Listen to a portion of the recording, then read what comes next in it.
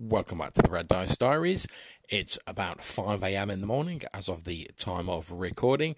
I've got about an hour to work and can't sleep, so this seems like the ideal time to do a voicemail bonus episode.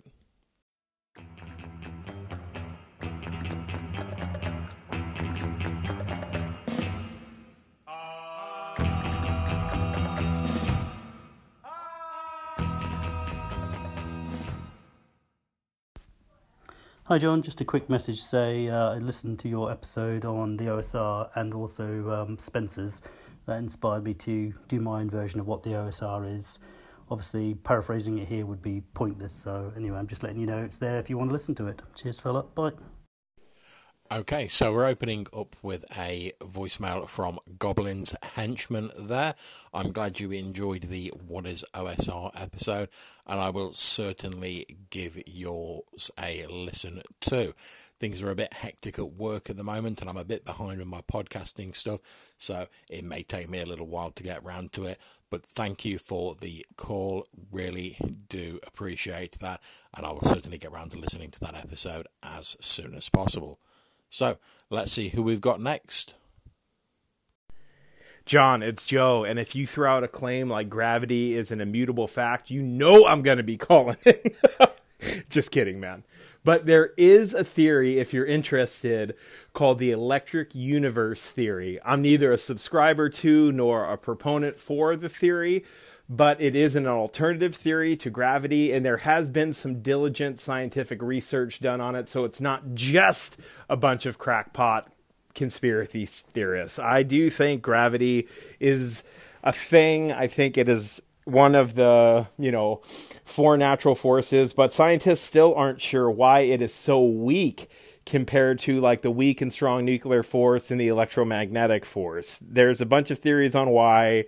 A lot of them have to do with different dimensions and gravity being seeped into those dimensions. But anyway, enough for me. Peace out! That was Joe from the Hindsightless blog. Thanks very much for calling in, Joe. Yeah, I do love all these weird and wacky scientific theories. So thank you very much for pointing that out. Although I am no real sort of science buff, unfortunately, I don't really have the memory retention for it. But I do love hearing about all these theories. I certainly know with the bizarre flat earth theory, which I'm not really a proponent of, that they believe gravity is caused by the sort of flat plane of the earth continually moving upwards. So if you let go of an object, it's not that the object falls down, it's that the rest of the earth is moving up to meet it, which I always thought was a bit of a bizarre theory, but certainly interesting and something you could rob for use in RPGs. Which is why I like a lot of these theories in the first place. Thanks very much for your call, Joe. Enjoyed listening to that. Let's see who we've got next on the list. And it looks like we've got a couple of calls coming up next from Jason of Nerds RPG Variety Cast. Take it away, Jason. Hey, John. Jason here, Nerds RPG Variety Cast. Calling about Goblin Henchman's question about improvised weapons.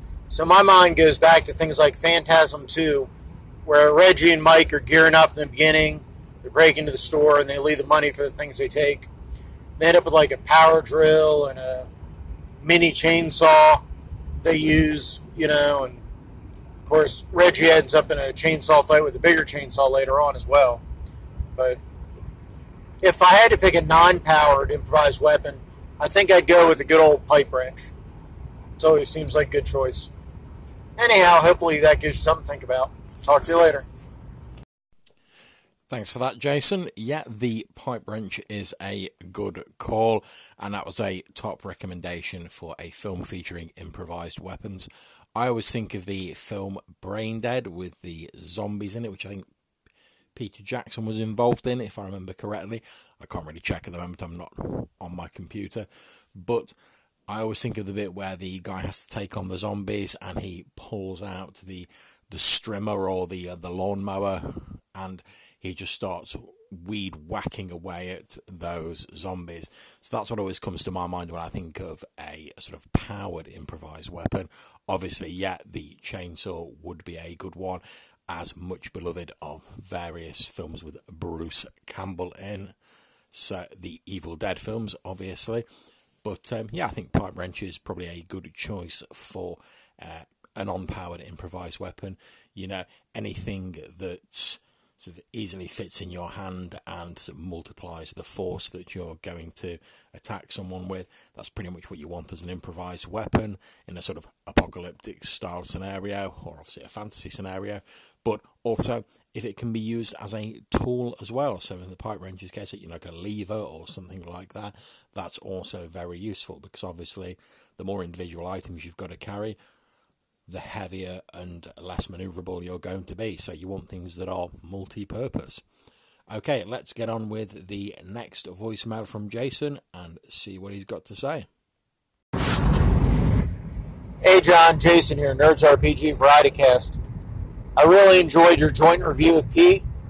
You guys work well together, and I look forward to more reviews from you two in the future. Thanks very much, Jason. Yeah, I enjoyed doing the joint review with Pete, although, as I'm sure people have guessed, we didn't actually get to record that together. Unfortunately, you know, schedules, etc. We recorded our separate bits and then I spliced them together with editing, but we did talk about the book and our opinions about it before we recorded those segments. But hopefully in the future, myself and Pete, and who knows, maybe some other people, will be able to get together and actually record some live reviews. Although, as I'm sure people appreciate, reviews do take a little bit of time to put together with the planning, etc. Obviously you have to read the book, and particularly if you like doing like a detailed review like myself, you know, you have to dissect it a little bit more. Then obviously the recording and editing, which all takes time, making it a bit more involved. It's one of the reasons why my YouTube input has dropped off over recent years, just because it takes so long to put those things together. And also editing videos is a lot more lengthy and involved a process than like editing a podcast, which is purely audio. But I do enjoy doing the reviews. Like I said, it's just a little bit more involved, and I'm glad people seem to be enjoying those, particularly on the podcast. So that is definitely something I will look at doing more in the future. And hopefully, because Pete's coming down to visit me for a local con soon, maybe we'll get around to recording something for the podcast then. So, thank you very much, Jason, and let's see who we've got next. Okay, so next up we've got a few calls from Vance, Colin Green of Spikepit, and Josh Beckelheimer about the recent episode I did on mushrooms in the OSR, recorded with Johannes Pavola. So I'm going to play those all the way through, and then I'll come in and comment at the end. So let's kick off first with Vance. Take it away, Vance. Hey John, this is Vance. Just finished listening to your meditations on mushrooms there, or meditating while on mushrooms. Anyway, yes, I agree. I do not believe that you can consider yourself an OSR creator if you don't have at least one table of a random fungus. Anyway, take care. Thanks a lot. Bye. Hi John, quick message from one purple worm to another regarding mushrooms. Loved the episode, and I've got a few things to say. Little bit of commentary, shall we say. Herbalism is something that's very interesting to me. I've met real life herbalists in the course of my travels, and obviously being a gardener, I've got a love of plants and things, and herbs were one of the first things I grew as a kid. The idea that you talked about this use of herbalism for replacing mundane magic items, I'd never thought of it like that before, but I think that is a crucial role for them. You can get that bit of a grittier feel without losing some of the wonder and the magic of the setting, but you've got this verisimilitude which is only enhanced by going back to source books like Culpeper's Herbal, which is my go-to. So, point one. I personally would also love to see a little bit more richness in overland travel, more, not just messing with the wildlife, but more of that flora and fauna. I like to bring plants into my games. And I think you don't want to do this too heavy-handed. Like you say, just that little sprinkling of mushrooms here and there when a session's going slow enlivens and I think greatly adds to a setting. And I'm going to use the word again, it's that verisimilitude. You feel like you're in a living, breathing place if you get that natural world right. I'm biased. I like my bushcraft and getting into the outdoors, and if I can bring that into the game, all the better. And you may well ask, okay, Spike Pit, easier said than done. How are you going to do this? How are you going to get it into your game? And I would say I would fall back on the old school, stalwart, the rumour table. Get some local legend, plant lore, superstitions. Your rumour table is crying out for all that stuff. Keep up the good work, old chap. Look forward to catching up with you on Purple Worm. Hey, Josh Peckelheimer here, and I really enjoyed your shrooms episode. And I know I started gaming in 3.5, and for me, I would be terrified to do any of that stuff back then. Now, though, in like Dave Aldrich's Black Hat game, since it's an open table, I'm not worried about my character dying. I'm going to have fun and do all that crazy stuff in the world. I mean, that last session, my character, Kez, got a hold of some crazy grass. And a lot of crazy stuff happened, and I almost died. Actually, I think I might die the next session I play because I have some terrible disease. There's a good chance that it's going to kill me before I can, get rid of it. But who cares? I just roll up a new character and have fun. Thanks very much, guys. That was Vance, Colin Green, aka Spike Pit, and Josh Beckelheimer commenting on the recent Shroom episodes. I think Spike Pit makes some great points. You can really use herbalism and mushrooms and flora to add a little bit of texture and a little bit of interest to your campaign world. Like he says, you shouldn't be heavy-handed with it, but just an odd little sprinkling or a bit of seasoning here and there can add a great deal of depth to your campaign world.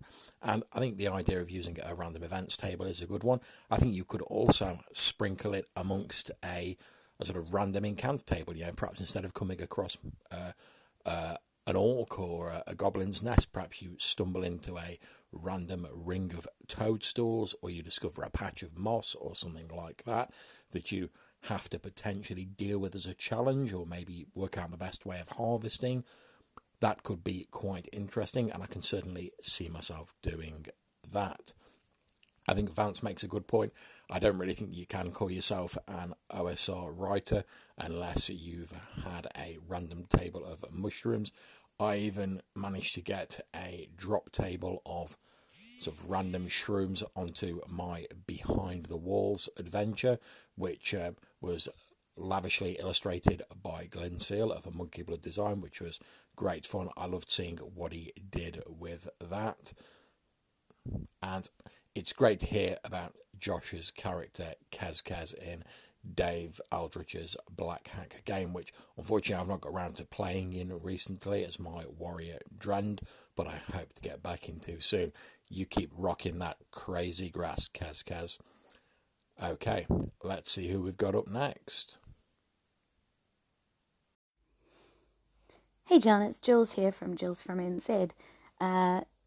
Piling through your episodes since about December. I'm chewing my way through them, and I'm up to one of the ones about you'll never forget your first, and I just felt a powerful need to call in because I am not a fetisher of dice necessarily, but I do have a set of dice for every character I have, meaning that characters has its own dice, it has its own feel, it has its own flavor of rolling, I don't know, something about that. And I also have a medal set, which is specifically for me when I DM. I don't really know how that started, but it's just kind of a thing that ended up being a thing. And now every time I start a new game, I have to go buy a new set of dice. I need to stop joining games. But actually, my first ever was very unassuming. I've been playing since I was a kid. I've been playing D&D since like 3rd edition when I was like 12 or something, and discovered it in the school library. But I never had my own set of dice because I just borrowed people's and somebody else held my character sheet for me. You know, it was just kind of one of those things. So when I started playing again recently, maybe 5 years ago, I had to borrow a set of dice to roll at some point, and they were just like, oh, just keep it next to you or whatever, and you can just use that. And I was like, cool, I'll go buy my dice soon, I swear. And then at the end of the game, they were like, actually, you know what, you can just kind of keep those dice because they're an extra set, I don't need them. And that was my first ever set of dice, just sort of given to me for a game. So I'll never forget it, but it was a weird way to get them. See you, John. That was Jules of the Jules from NZ podcast. Thanks very much for calling in, Jules. Yeah, it was great to hear that you got into, well, part of why you got into gaming, or as an encouragement to get into gaming, was someone offering you a set of dice or saying you could keep them at the end of a session. I think that's really great, you know, sort of helping someone along, giving them a bit of a jump start into sort of picking up the hobby and hopefully spurring their interest on. And as I said in my episode about never forgetting your first set of dice, it was certainly the dice that captured my imagination and opened this wonderful world of role-playing for me. Although it doesn't make me feel a little bit old when you're saying that, well, when I was a kid and I started with 3rd edition, because obviously I was sort of well enmeshed in role-playing by the time that 3rd edition came out, and I remember all the pre-release stuff around that. But I'm not one of those sort of old grognards, although I don't really know if I qualify for that title just quite yet, but who sort of begrudges youngsters getting into the hobby. Obviously, if we want the hobby to carry on, it's great to hear young people getting involved, and I'm not trying to sound patronising here, but I'm very tired, it's early in the morning, but I genuinely do think, as with any hobby, you have to have young blood coming into it, otherwise it's going to fade away and cease to be relevant. Also love the idea you were talking about where you were saying that you get a new set of dice for each character. It's not something I've gone in for, but I do find it intriguing. And with the massive variety of dice available nowadays, you could certainly theme dice to different characters. Now, I've not done it for different characters, but I have bought like a set of toxic, luminous green dice and a set of dark red and green dice, which I definitely was influenced by my Middlelands game, which features green as its sort of omnipresent colour palette. And I definitely sort of bought them based on that. Whereas my other sets are red dice just because they're my favourite colour, hence partly the name, obviously. And also I bought a set which are white dice with a sort of blood splatter on, and that just appealed to me for the sort of like the often bloody nature of D&D and roleplay combat in general. So thank you very much for that call in, Jules. Hope to hear from you soon.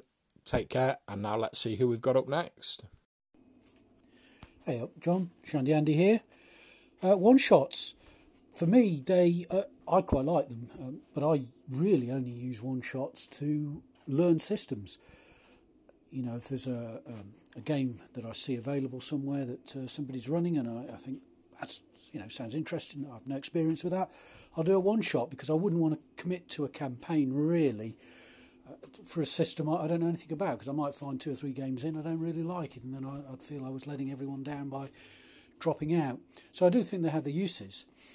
But I do agree. I mean, campaigns are where we all want to be. But again, the only problem is I can only run in so many campaigns. You know, I've got one long-term one, which is a AD&D First Ed one, which is a regular. And all the others tend to be, although they're campaign-based, they're much shorter duration, sort of 6 to 8 sessions, I guess. One idea I would like to postulate on, if I may, is the way that Dave's running his Black Hack, which is effectively, you could say, some linked one-shots that is sort of forming a campaign, but it's not what I call a traditional campaign as such. You know, you can drop in and out. You don't have to be there every session. And I found something interesting has happened during those, and I think it's helped that we're using Discord for it, because I find Discord very unfriendly for following topics and what have you, because stuff scrolls up away and I've lost it and I haven't got the time to chase it all up. But I found it's great missing a session of Dave's, coming back in the following session, and I don't know what's gone on in the previous one. So I've actually got to ask the other players, and you don't get the true story. You sort of get a half story. And that's actually worked really well. I've really enjoyed it. Thanks very much there. That was Shandy Andy from Unguarded Treasure B52. And yeah, I think you make a good point there, Andy. One-shots are great for learning various different systems, and they let you sort of dip your toe in the water without fully taking the plunge before you know if you're going to like a system or not. And like you say, it's easier, even if you don't like a system, to sort of just finish off a one-shot rather than getting involved in a long campaign, then finding out, oh, I'm not really keen on this, and having to pull out and sort of let people down. And most of the new systems I play, I do a one-shot beforehand, just to give them a little go. So I think that's definitely a nice little niche that one-shots fill. And also there are some games that are pretty much written for one-shots. A lot of the Powered by the Apocalypse games work particularly well as one-shots. Not to say you can't run them as campaigns, but that does really play to their strengths. Thank you very much for your call in, Andy. And let's see who we've got next. I think it's Tim from Gothridge Manor. Take it away, Tim. Hey, John. Tim Shorts of Gothridge Manor here. I thought your podcast was very, it showed the difference between, like, one-shots, which I completely agree with and understand. One-shots are fine, but it just doesn't satisfy for me. You know, it's like eating candy. It's like, okay, that's good, but it's not like a full meal when you get like a long running campaign and you get to develop storylines and plot lines and really get into depth with your character and everything. So, no, I'm with you there. And Babylon 5, absolutely. That's Tim there from Gothridge Manor, who's just recently kickstarted a very successful Zine Quest zine. I suggest you go out and give that a look if you get a chance. Thanks very much for the call in, Tim. And I think your culinary analogy is a very good one. The way I see it is a one-shot is a bit like you said, like candy or a dessert or some sort of small snack like that. It's very enjoyable.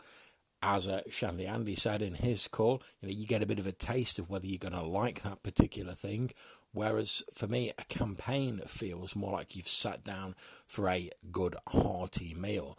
And they're both enjoyable at the time while you're eating them, but I tend to feel more satisfied after I've ate the big hearty meal, and it tends to have more depth to it, a full meal rather than just like a bag of crisps or chips for American people, which they give you that, the bag of chips gives you that quick sort of burst of satisfaction, but then when you're finished, you're not really full up. You could go for something else, but you can sort of try out odd little bits and pieces and see if you like particular flavour combinations and stuff like that.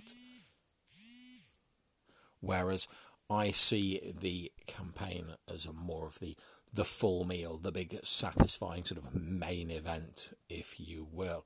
But I think our next caller has a few more things to say about one-shots and campaigns. So take it away. Hey, John, Jason here. Just calling to say hi. I don't know that anybody would disagree with your thoughts on one-shots and campaigns. And, with my work schedule is hectic, and so the way my work schedule is, it's built around a 2-week schedule. And I'm only off a certain day once every 2 weeks, right? And it's never the same day 2 weeks each week in a row. So I'm off every other Thursday or every other Friday, but never every Friday. So, it's really pretty unrealistic for me to be in an ongoing game unless I'm running it bi-weekly, which I'm trying to do. But even then, it's falling apart. I'm lucky to be in monthly games. So I'm kind of stuck on one-shots. or stuck with one-shots, I should say.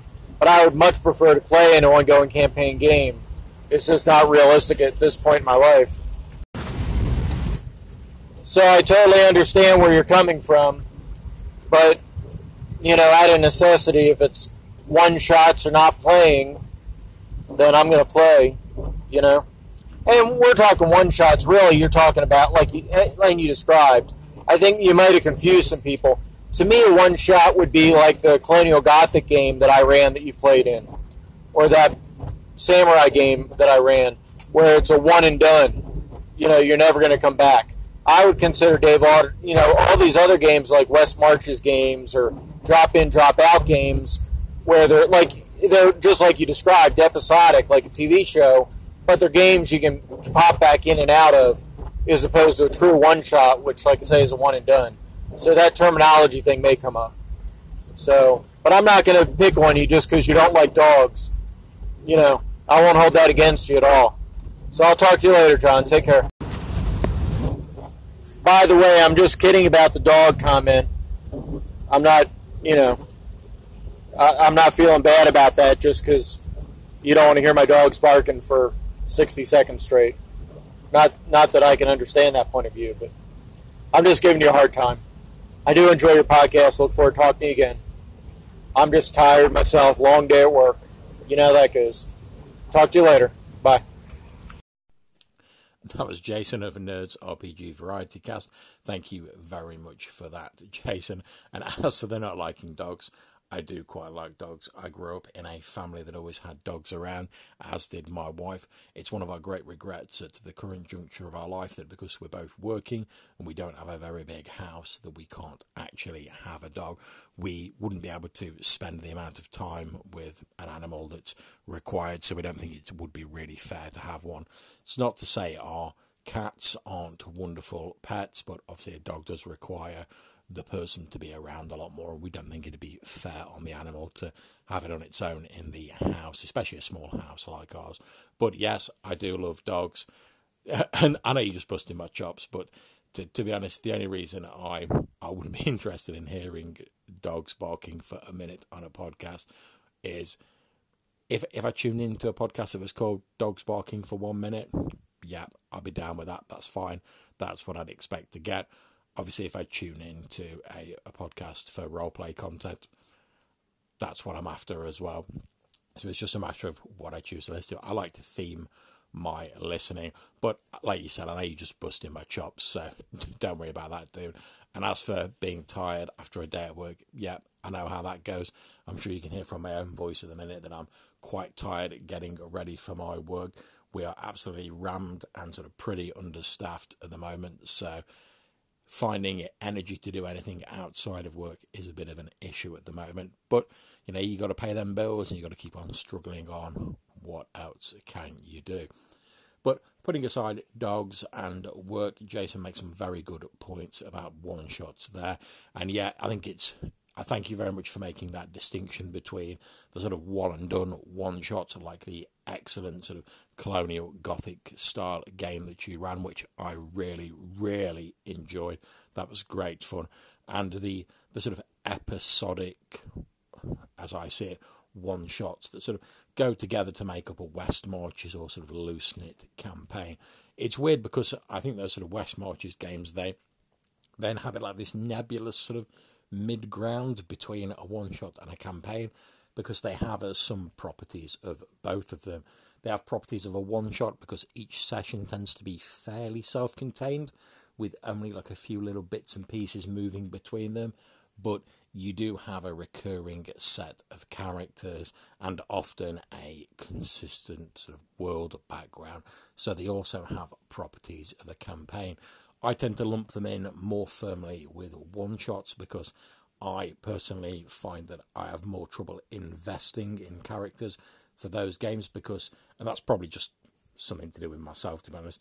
If I'm not playing a character regularly or I have massive long breaks between sessions, and this goes for campaigns as well, if there's lots of delays or there's maybe like a few months between sessions for whatever reason, I find it difficult to get back into the mindset of the character that I'm playing. I'd much rather play that character regularly. That makes it easier for me to slide into that persona. But like I say, that's probably just a personal thing for me. But thank you very much for your call, Jason. I look forward to hearing your next episode and hopefully catch you soon. Take care, dude. Okay, so that's it for this bonus voicemail episode, recorded in the wee small hours of the morning before I go to work using my new phone. So I'll be interested to hear how the audio sounds on this. And if you've got any thoughts or comments on whether I should keep up with this whole guerrilla podcasting style malarkey on my new phone, because it's potentially something I could do during my half-hour lunch break and obviously before work, let me know either at reddicediaries@gmail.com or drop me a voicemail on Anchor. I really do enjoy listening to those voicemails and putting them together in episodes like this where I can answer some of them. Of course, remember that if you don't like the 1 minute duration that Anchor sets on recordings for voicemails, you can always record it as an MP3 file and stick it in an email, reddicediaries@gmail.com. So, until I speak to you again, take care, and whatever game you're playing, whether it be a campaign or a one-shot, have fun. I'll see you soon.